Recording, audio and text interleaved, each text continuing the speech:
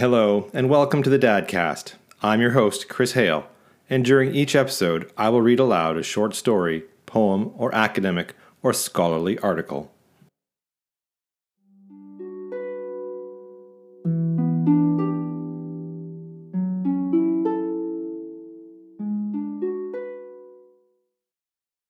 The Things They Carried by Tim O'Brien. First Lieutenant Jimmy Cross carried letters from a girl named Martha, a junior at Mount Sebastian College in New Jersey. They were not love letters, but Lieutenant Cross was hoping, so he kept them folded in plastic at the bottom of his rucksack. In the late afternoon, after a day's march, he would dig his foxhole, wash his hands under a canteen, unwrap the letters, hold them with the tips of his fingers, and spend the last hour of light pretending. He would imagine romantic camping trips into the White Mountains in New Hampshire. He would sometimes taste the envelope flaps, knowing her tongue had been there. More than anything, he wanted Martha to love him as he loved her. But the letters were mostly chatty, elusive on the matter of love. She was a virgin, he was almost sure. She was an English major at Mount Sebastian, and she wrote beautifully about her professors and roommates and midterm exams, about her respect for Chaucer and her great affection for Virginia Woolf. She often quoted lines of poetry. She never mentioned the war, except to say, "Jimmy, take care of yourself." The letters weighed 10 ounces. They were signed Love, Martha, but Lieutenant Cross understood that love was only a way of signing and did not mean what he sometimes pretended it meant. At dusk, he would carefully return the letters to his rucksack. Slowly, a bit distracted, he would get up and move among his men, checking the perimeter. Then at full dark, he would return to his hole and watch the night and wonder if Martha was a virgin. The things they carried were largely determined by necessity. Among the necessities, or near necessities, were P38 can openers, pocket knives, heat tabs, wrist watches, dog tags, mosquito repellent, chewing gum, candy, cigarettes, salt tablets, packets of Kool-Aid, lighters, matches, sewing kits, military payment certificates, sea rations, and 2 or 3 canteens of water. Together, these items weighed between 15 and 20 pounds, depending on a man's habits or rate of metabolism. Henry Dobbins, who was a big man, carried extra rations. He was especially fond of canned peaches and heavy syrup over pound cake. Dave Jensen, who practiced field hygiene, carried a toothbrush, dental floss, and several hotel-sized bars of soap he'd stolen on R&R in Sydney, Australia. Ted Lavender, who was scared, carried tranquilizers until he was shot in the head outside the village of Tankey in mid-April. By necessity, and because it was SOP, they all carried steel helmets that weighed 5 pounds, including the liner and camouflage cover. They carried the standard fatigue jackets and trousers. Very few carried underwear. On their feet, they carried jungle boots, 2.1 pounds, and Dave Jensen carried 3 pairs of socks and a can of Dr. Scholl's foot powder as a precaution against trench foot. Until he was shot, Ted Lavender carried 6 or 7 ounces of premium dope, which for him was a necessity. Mitchell Sanders, the RTO, carried condoms. Norman Bowker carried a diary. Rat Kinley carried comic books. Kiowa, a devout Baptist, carried an illustrated New Testament that had been presented to him by his father, who taught Sunday school in Oklahoma City, Oklahoma. As a hedge against bad times, however, Kiowa also carried his grandmother's distrust of the white man, his grandfather's old hunting hatchet. Necessity dictated. Because the land was mined and booby-trapped, it was SOP for each man to carry a steel-centered, nylon-covered flak jacket, which weighed 6.7 pounds, but which on hot days seemed much heavier. Because you could die so quickly, each man carried at least one large compressed bandage, usually in the helmet band for easy access. Because the nights were cold, and because the monsoons were wet, each carried a green plastic poncho that could be used as a raincoat or ground sheet or makeshift tent. With its quilted liner, the poncho weighed almost 2 pounds, but it was worth every ounce. In April, for instance, when Ted Lavender was shot, they used his poncho to wrap him up, then to carry him across the paddy, then to lift him onto the chopper that took him away. They were called legs or grunts. To carry something was to hump it, as when Lieutenant Jimmy Cross humped his love for Martha up the hills and through the swamps. In its intransitive form, to hump meant to walk or to march, but it implied burdens far beyond the intransitive. Almost everyone humped photographs. In his wallet, Lieutenant Cross carried 2 photographs of Martha. The first was a Kodacolor snapshot, signed Love, though he knew better. She stood against a brick wall. Her eyes were gray and neutral, her lips slightly open as she stared straight on at the camera. At night, sometimes, Lieutenant Cross wondered who had taken the picture, because he knew she had boyfriends, because he loved her so much, and because he could see the shadow of the picture taker spreading out across the brick wall. The second photograph had been clipped from the 1968 Mount Sebastian yearbook. It was an action shot, women's volleyball, and Martha was bent horizontal to the floor, reaching, the palms of her hands in sharp focus, the tongue taut, the expression frank and competitive. There was no visible sweat. She wore white gym shorts. Her legs, he thought, were almost certainly the legs of a virgin, dry and without hair. The left knee cocked and carrying her entire weight, which was just over 100 pounds. Lieutenant Cross remembered touching that left knee. A dark theater, he remembered, and the movie was Bonnie and Clyde, and Martha wore a tweed skirt, and during the final scene, when he touched her knee, she turned and looked at him in a sad, sober way that made him pull his hand back. But he would always remember the feel of the tweed skirt and the knee beneath it, and the sound of the gunfire that killed Bonnie and Clyde. How embarrassing it was, how slow and oppressive. He remembered kissing her goodnight at the dorm door. Right then, he thought, he should have done something brave. He should have carried her up the stairs to her room and tied her to the bed and touched that left knee all night long. He should have risked it. Whenever he looked at the photograph, he thought of new things he should have done. What they carried was partly a function of rank, partly a field specialty. As a first lieutenant and platoon leader, Jimmy Cross carried a compass, maps, code books, binoculars, and a .45 caliber pistol that weighed 2.9 pounds fully loaded. He carried a strobe light and the responsibility for the lives of his men. As an RTO, Mitchell Sanders carried the PRC-25 radio, a killer, 26 pounds with its battery. As a medic, Rat Kiley carried a canvas satchel filled with morphine and plasma and malaria tablets and surgical tape and comic books and all the things a medic must carry, including M&Ms for especially bad wounds, for a total weight of nearly 20 pounds. As a big man, therefore a machine gunner, Henry Dobbins carried the M60, which weighed 23 pounds unloaded, but which was almost always loaded. In addition, Dobbins carried between 10 and 15 pounds of ammunition draped in belts across his chest and shoulders. As PFCs or Spec 4s, most of them were common grunts and carried the standard M16 gas-operated assault rifle. The weapon weighed 7.5 pounds unloaded, 8.2 pounds with its full 20-round magazine. Depending on numerous factors, such as topography or psychology, the rifleman carried anywhere from 12 to 20 magazines, usually in cloth bandoliers, adding on another 8.4 pounds at minimum, 14 pounds at maximum. When it was available, they also carried M16 maintenance gear, rods and steel brushes, and swabs and tubes of LSA oil, all of which weighed about a pound. Among the grunts, some carried the M79 grenade launcher, 5.9 pounds unloaded, a reasonably light weapon except for the ammunition, which was heavy. A single round weighed 10 ounces. Typical load was 25 rounds. But Ted Lavender, who was scared, carried 34 rounds when he was shot and killed outside Tanquay, and he went down under an exceptional burden. More than 20 pounds of ammunition, plus the flak jacket and helmet and rations and water and toilet paper and tranquilizers and all the rest, plus the unweighted fear. He was dead weight. There was no twitching or flopping. Kiowa, who saw it happen, said it was like watching a rock fall or a big sandbag or something, just boom, then down. Not like the movies where the dead guy rolls around and does fancy spins and goes ass over tea kettle. Not like that, Kiowa said. The poor bastard just flat fucked fell. Boom, down, nothing else. It was a bright morning in mid-April. Lieutenant Cross felt the pain. He blamed himself. They stripped off Lavender's canteens and ammo, all the heavy things, and Rat Kiley said the obvious, the guy's dead, and Mitchell Sanders used his radio to report 1 U.S. KIA and to request a chopper. Then they wrapped Lavender in his poncho. They carried him out to a dry paddy, established security, and sat smoking the dead man's dope until the chopper came. Lieutenant Cross kept to himself.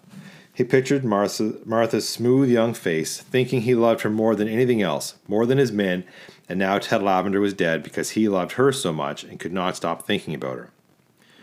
When the dust-off arrived, they carried Lavender aboard. Afterward, they burned Tankay.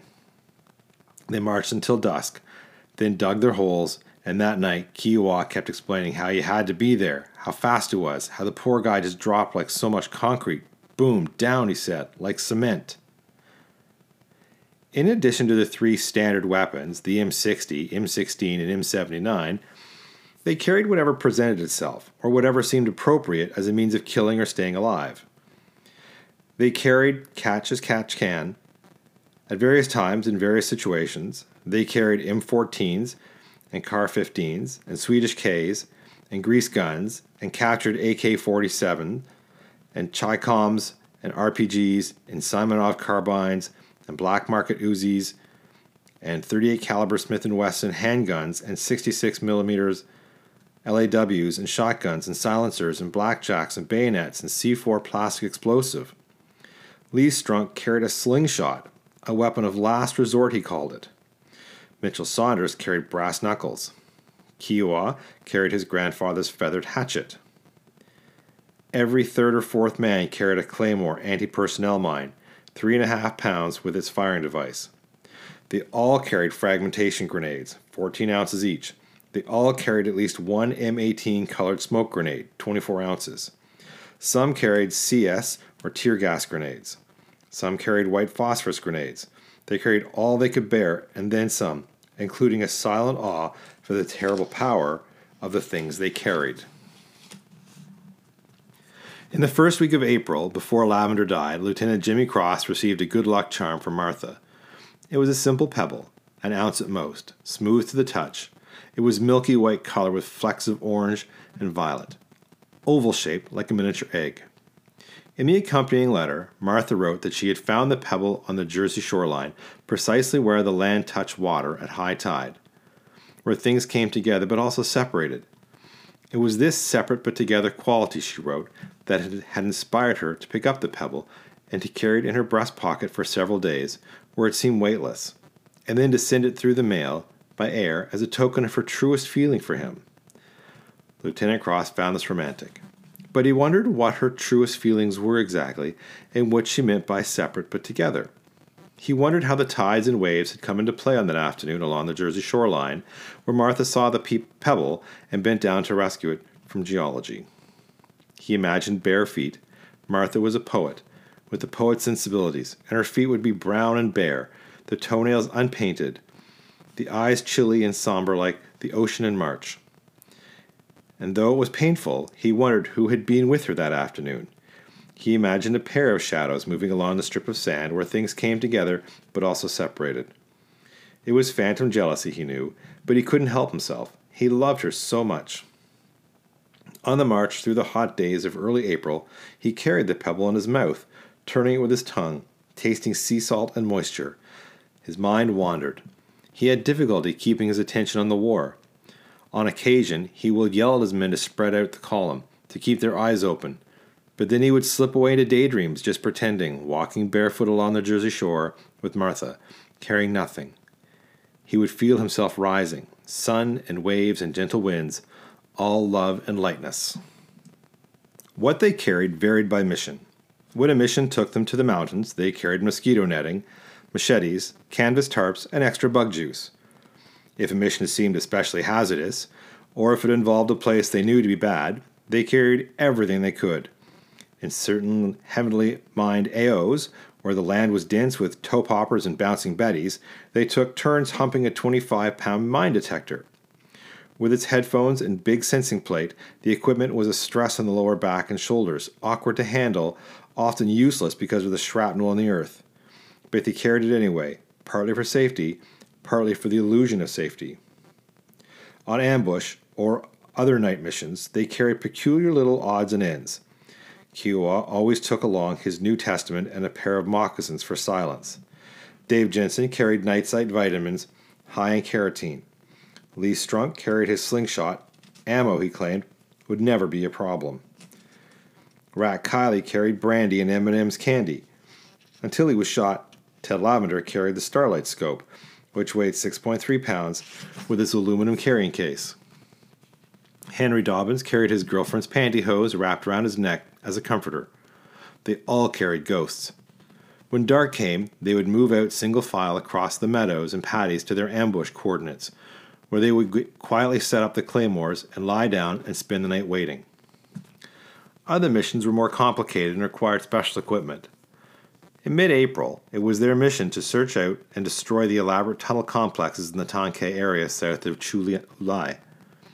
To blow the tunnels, they carried 1-pound blocks of pentrite high explosives, 4 blocks to a man, 68 pounds in all. They carried wiring, detonators, and battery-powered clackers. Dave Jensen carried earplugs. Most often, before blowing the tunnels, they were ordered by higher command to search them, which was considered bad news, but by and large they just shrugged and carried out orders. Because he was a big man, Henry Dobbins was excused from tunnel duty. The others would draw numbers. Before Lavender died, there were 17 men in the platoon, and whoever drew the number 17 would strip off his gear and crawl in headfirst with a flashlight, and Lieutenant Cross's .45 caliber pistol. The rest of them would fan out as security. They would sit down or kneel, not facing the hole, listening to the ground beneath them, imagining cobwebs and ghosts, whatever was down there. The tunnel walls squeezing in. How the flashlight seemed impossibly heavy in the hand, and how it was tunnel vision in the very strictest sense.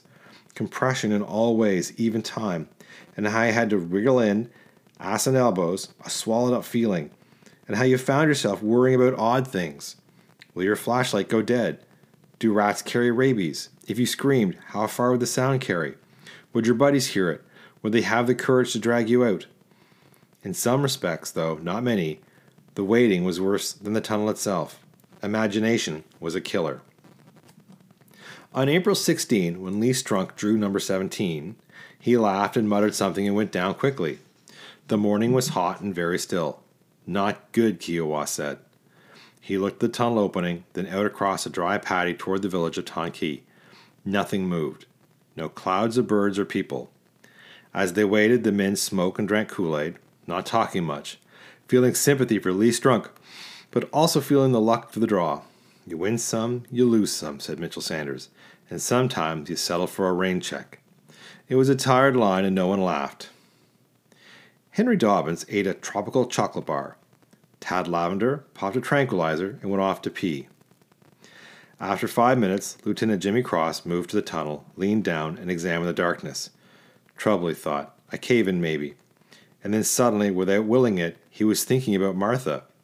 The stress and fractures, the quick collapse, the two of them buried alive under all that weight. Dense, crushing love. Kneeling, watching the hole, he tried to concentrate on Lee Strunk and the war, all the dangers, but his love was too much for him. He felt paralyzed. He wanted to sleep inside her lungs and breathe her blood and be smothered. He wanted her to be a virgin, and not a virgin all at once. He wanted to know her. Intimate secrets. Why poetry? Why so sad? Why that grayness in her eyes? Why so alone? Not lonely, just alone.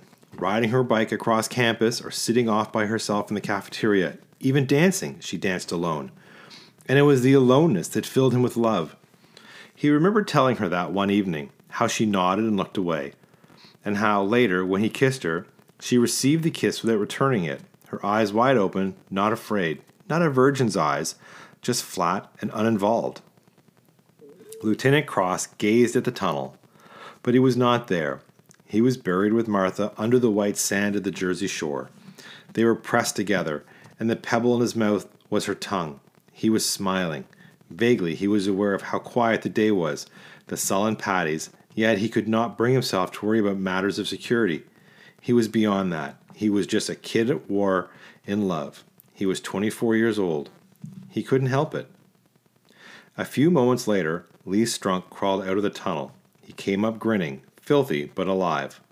Lieutenant Cross nodded and closed his eyes while the others clapped Strunk on the back and made jokes about rising from the dead. Worms, Rat Kiley said. Right out of the grave. Fucking zombie. The men laughed. They all felt great relief. "Spook City," said Mitchell Sanders. Lee Strunk made a funny ghost sound, a kind of moaning, yet very happy, and right then, when Strunk made that high, happy, moaning sound, and when he went, "Ooh!" right then, Ted Lavender was shot in the head on his way back from peeing. He lay with his mouth open. The teeth were broken. There was a swollen black bruise under his left eye. The cheekbone was gone. "Oh, shit," Rat Kiley said. "The guy's dead. The guy's dead," he kept saying, which seemed profound. "The guy's dead. I mean, really." The things they carried were determined to some extent by superstition. Lieutenant Cross carried his good luck pebble. Dave Jensen carried a rabbit's foot. Norman Bowker, otherwise a very gentle person, carried a thumb that had been presented to him as a gift by Mitchell Sanders. The thumb was dark brown, rubbery to the touch, and weighed 4 ounces at most. It had been cut from a VC corpse, a boy of 15 or 16. They'd found him at the bottom of an irrigation ditch, badly burned, flies in his mouth and eyes. The boy wore black shorts and sandals. At the time of his death, he had been carrying a pouch of rice, a rifle, and 3 magazines of ammunition. "You want my opinion?" Mitchell Sanders said. "There's a definite moral here." He put his hand on the dead boy's wrist. He was quiet for a time, as if counting a pulse. Then he patted the stomach, almost affectionately, and used Kiowa's hunting hatchet to remove the thumb. Henry Dobbins asked what the moral was. "Moral? You know, moral?" Sanders wrapped the thumb in toilet paper and handed it across to Norman Bowker. There was no blood. Smiling, he kicked the boy's head, watched the fly scatter, and said, "It's like with that old TV show, Paladin. Have gun, will travel." Henry Dobbins thought about it. "Yeah, well," he finally said, "I don't see no moral." "There it is, man." "Fuck off." They carried USO stationery and pencils and pens. They carried sterno, safety pins, trip flares, signal flares, spools of wire, razor blades, chewing tobacco, liberated joss sticks, and statuettes of the smiling Buddha, candles, grease pencils, the stars and stripes, fingernail clippers, psyops leaflets, bush hats, bolos, and much more. Twice a week, when the resupply choppers came in, they carried hot chow in green mermite cans and large canvas bags filled with iced beer and soda pop. They carried plastic water containers, each with a 2-gallon capacity. Mitchell Sanders carried a set of starched tiger fatigues for special occasions. Henry Dobbins carried Black Flag insecticide. Dave Jensen carried empty sandbags that could be filled at night for added protection. Lee Strunk carried tanning lotion. Some things they carried in common. Taking turns, they carried the big PRC-77 Scrambler radio, which weighed 30 pounds with its battery. They shared the weight of memory. They took up what others could no longer bear. Often they carried each other, the wounded or weak. They carried infections. They carried chess sets, basketballs, Vietnamese English dictionaries, insignia of rank, bronze stars and purple hearts, plastic cards imprinted with the code of conduct. They carried diseases, among them malaria and dysentery. They carried lice and ringworm and leeches and paddy algae in various rots and molds. They carried the land itself, Vietnam, the place, the soil, a powdery orange-red dust that covered their boots and fatigues and faces. They carried the sky, the whole atmosphere. They carried it, the humidity, the monsoons, the stink of fungus and decay, all of it. They carried gravity. They moved like mules. By daylight, they took sniper fire. At night, they were mortared. But it was not battle. It was just the endless march, village to village, without purpose, nothing won or lost. They marched for the sake of the march, plodded along slowly, dumbly, leaning forward against the heat, unthinking, all blood and bone, simple grunts, soldiering with their legs, toiling up the hills and down into the paddies and across the rivers and up again and down, just humping one step and then the next and then another. But no volition, no will, because it was automatic. It was anatomy, and the war was entirely a matter of posture and carriage. The hump was everything, a kind of inertia, a kind of emptiness, a dullness of desire and intellect and conscience and hope and human sensibility. Their principles were in their feet. Their calculations were biological. They had no sense of strategy or mission. They searched the villages without knowing what to look for, not caring, kicking over jars of rice, frisking children and old men, blowing tunnels, sometimes setting fires and sometimes not, then forming up and moving on to the next village, and then another village, where it would always be the same. They carried their own lives. The pressures were enormous. In the heat of early afternoon, they would remove their helmets and flak jackets, walking bare, which was dangerous, but which helped ease the strain. They would often discard things along the route of march. Purely for comfort, they would throw away rations, blow their claymores and grenades, no matter, because by nightfall, the resupply choppers would arrive with more of the same. Then a day or two later, still more. Fresh watermelons and crates of ammunition and sunglasses and woolen sweaters. The resources were stunning. Sparklers for the 4th of July, colored eggs for Easter. It was the great American war chest, the fruits of science, the smokestacks, the canneries, the arsenals at Hartford, the Minnesota forests, machine shops, the vast fields of corn and wheat. They carried like freight trains.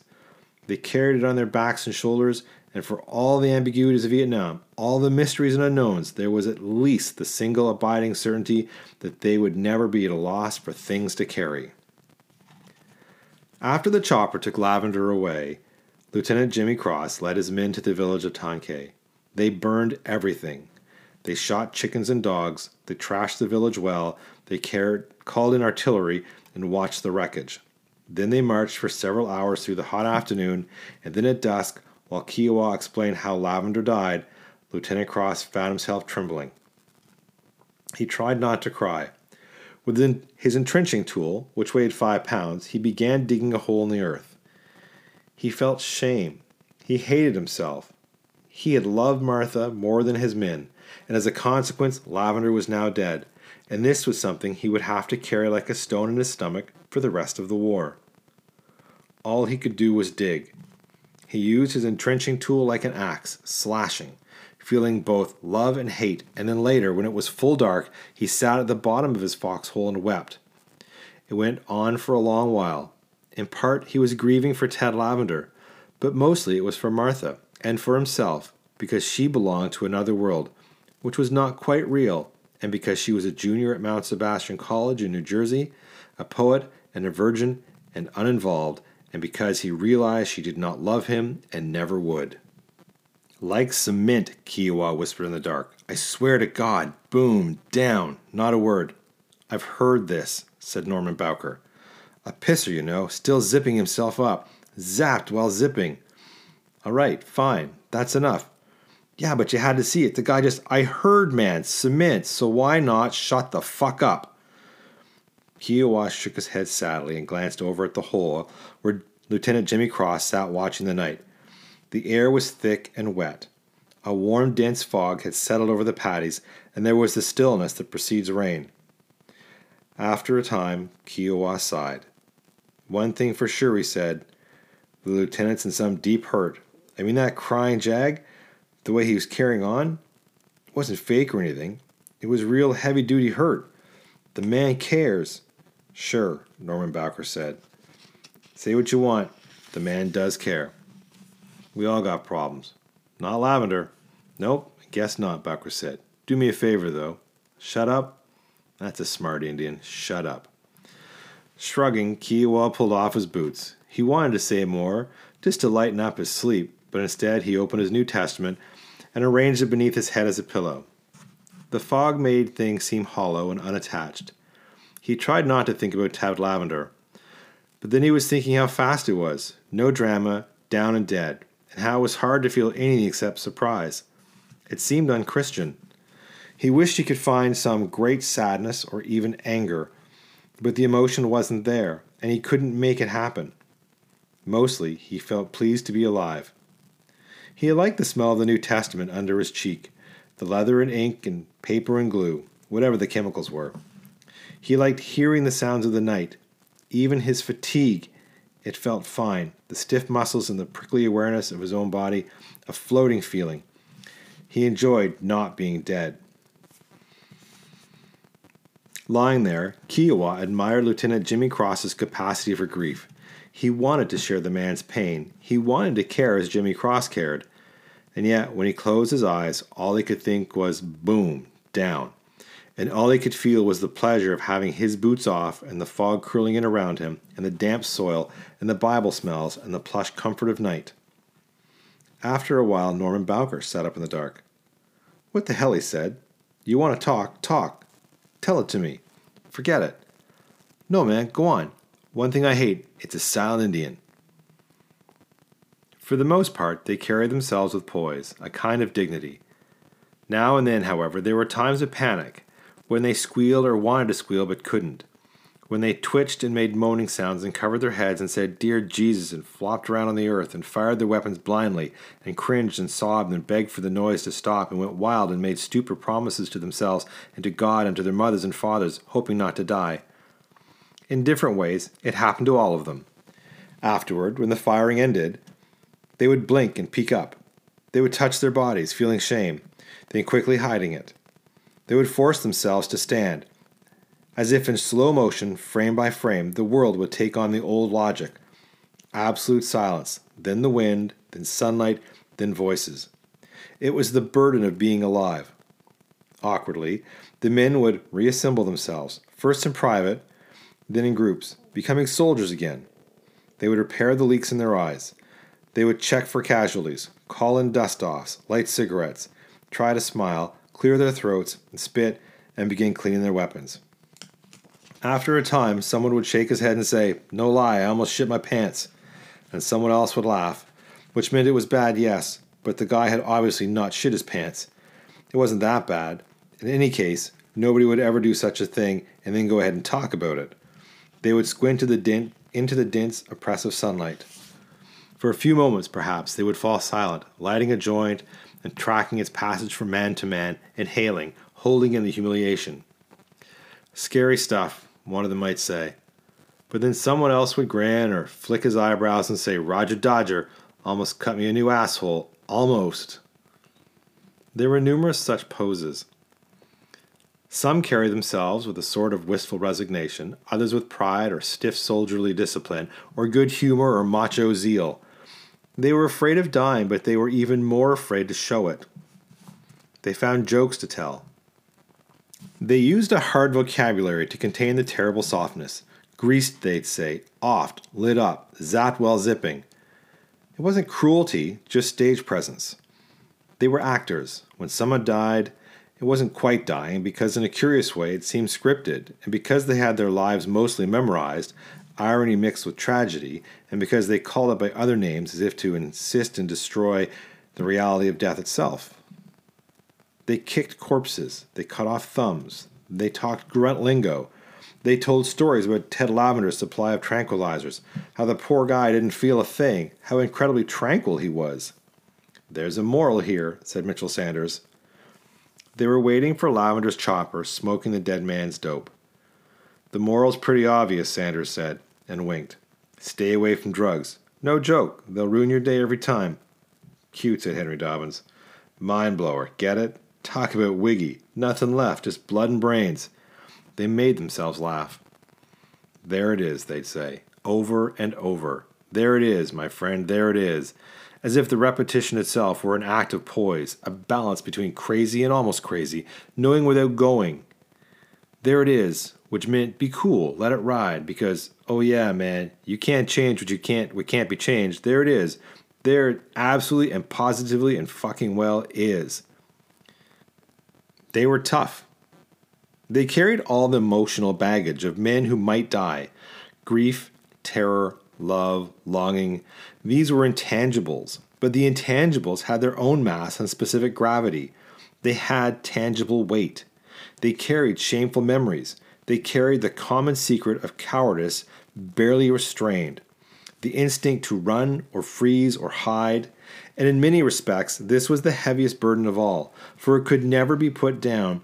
It required perfect balance and perfect posture. They carried the reputation. They carried the soldier's greatest fear, which was the fear of blushing. Men killed and died because they were embarrassed not to. It was what had brought them to the war in the first place. Nothing positive, no dreams of glory or honor. just to avoid the blush of dishonor. They died so as not to die of embarrassment. They crawled into tunnels and walked point in advance under fire. Each morning, despite the unknowns, they made their legs move. They endured. They kept humping. They did not submit to the obvious alternative, which was simply to close the eyes and fall. So easily, really. Go limp and tumble to the ground and let the muscles unwind and not speak and not budge until your buddies picked you up and lifted you into the chopper that would roar and dip its nose and carry you off to the world. A mere matter of falling, yet no one ever fell. It was not courage exactly. The object was not valor. Rather, they were too frightened to be cowards. By and large, they carried these things inside, maintaining the mask of composure. They sneered at sick call. They spoke bitterly about guys who had found release by shooting off their own toes or fingers. Pussies, they'd say, candy asses. It was fierce, mocking talk with only a trace of envy or awe. But even so, the image played itself out behind their eyes. They imagined the muzzle against flesh. So easy. Squeeze the trigger, blow away a toe. They imagined it. They imagined the quick, sweet pain, then the evacuation to Japan, then a hospital with warm beds and acute geisha nurses. And they dreamed of freedom birds. At night, on guard, staring into the dark, they were carried away by jumbo jets. They felt the rush of takeoff. Gone, they yelled. And then velocity, wings and engines, a smiling stewardess. But it was more than a plane. It was a real bird. A big, sleek, silver bird with feathers and talons and high screeching. They were flying. The weights fell off. There was nothing to bear. They laughed and held on tight, feeling the cold slap of wind and altitude, soaring, thinking, it's over, I'm gone. They were naked. They were light and free. It was all lightness, bright and fast and buoyant. Light as light, a helium buzz in the brain, a giddy bumbling in the lungs as they were taken over the clouds. And the war, beyond duty, beyond gravity and mortification, and global entanglements. Sin Loy, they yelled. I'm sorry, motherfuckers, but I'm out of it. I'm goofed. I'm on a space cruise. I'm gone. And it was a restful, unencumbered sensation, just riding the light waves, sailing that big silver freedom bird over the mountains and oceans, over America, over the farms and great sleeping cities and cemeteries and highways and the golden arches of McDonald's. It was flight, a kind of fleeing, a kind of falling higher and higher, spinning off the edge of the earth and beyond the sun and through the vast, silent vacuum where there were no burdens, and where everything weighed exactly nothing. Gone, they screamed. I'm sorry, but I'm gone. And so at night, not quite dreaming, they gave themselves over to lightness. They were carried. They were purely born. On the morning after Ted Lavender died, First Lieutenant Jimmy Cross crouched at the bottom of his foxhole and burned Martha's letters. Then he burned the 2 photographs. There was a steady rain falling, which made it difficult, but he used heat tabs and sterno to build a small fire, screening it with his body, holding the photographs over the tight blue flame with the tips of his fingers. He realized it was only a gesture, stupid, he thought, sentimental too, but mostly just stupid. Lavender was dead. You couldn't burn the blame. Besides, the letters were in his head, and even now, without photographs, Lieutenant Cross could see Martha playing volleyball in her white gym shorts and yellow t-shirt. He could see her moving in the rain. When the fire died out, Lieutenant Cross pulled his poncho over his shoulders and ate breakfast from a can. There was no great mystery, he decided. In those burned letters, Martha had never mentioned the war except to say, Jimmy, take care of yourself. She wasn't involved. She signed the letters love, but it wasn't love, and all the fine lines and technicalities did not matter. Virginity was no longer an issue. He hated her. Yes, he did. He hated her. Love, too, but it was a hard, hating kind of love. The morning came up wet and blurry. Everything seemed part of everything else, the fog and Martha and the deepening rain. He was a soldier after all. Half smiling, Lieutenant Jimmy Cross took out his maps. He shook his head hard, as if to clear it, then bent forward and began planning the day's march. In 10 minutes, or maybe 20, he would rouse the men, and they would pack up and head west. where the maps showed the country to be green and inviting. They'd do what they had always done. The rain might add some weight, but otherwise it would be one more day layered upon all the other days. He was realistic about it. There was that new hardness in his stomach. He loved her, but he hated her. No more fantasies, he told himself. Henceforth, when he thought about Martha, it would be only to think that she belonged elsewhere. He would shut down the daydreams. This was not Mount Sebastian. It was another world. There were no pretty poems or midterm exams, a place where men died because of careless and gross stupidity. Kiowa was right.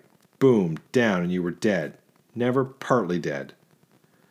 Briefly in the rain, Lieutenant Cross saw Martha's gray eyes gazing back at him. He understood. It was very sad, he thought, the things men carried inside, the things men did or felt they had to do. He almost nodded at her, but didn't. Instead, he went back to his maps. He was now determined to perform his duties firmly and without negligence. It wouldn't help Lavender, he knew that, but from this point on, he would comfort himself as an officer. He would dispose of his good luck pebble, swallow it maybe, or use Lee's slingshot, or just drop it along the trail. On the march, he would impose strict field discipline. He would be careful to send out flank security, to prevent straggling or bunching up, to keep his troops moving at the proper pace and at the proper interval. He would insist on clean weapons.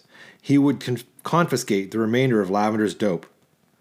Later in the day, perhaps, he would call them in together and speak to them plainly.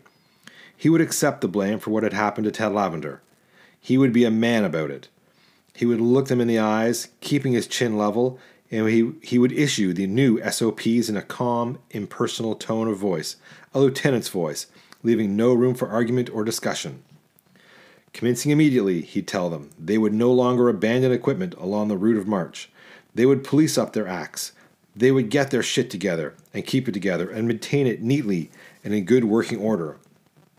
He would not tolerate laxity. He would show strength, distancing himself. Among the men there would be grumbling, of course, and maybe worse, because their days would seem longer and their loads heavier. But Lieutenant Jimmy Cross reminded himself that his obligation was not to be loved, but to lead. He would dispense with love. It was not now a factor. And if anyone quarreled or complained, he would simply tighten his lips and arrange his shoulders in the correct command posture. He might give a curt little nod, or he might not. He might just shrug and say, carry on, and then they would saddle up and form into a column and move out toward the villages west of Tonquay. The end.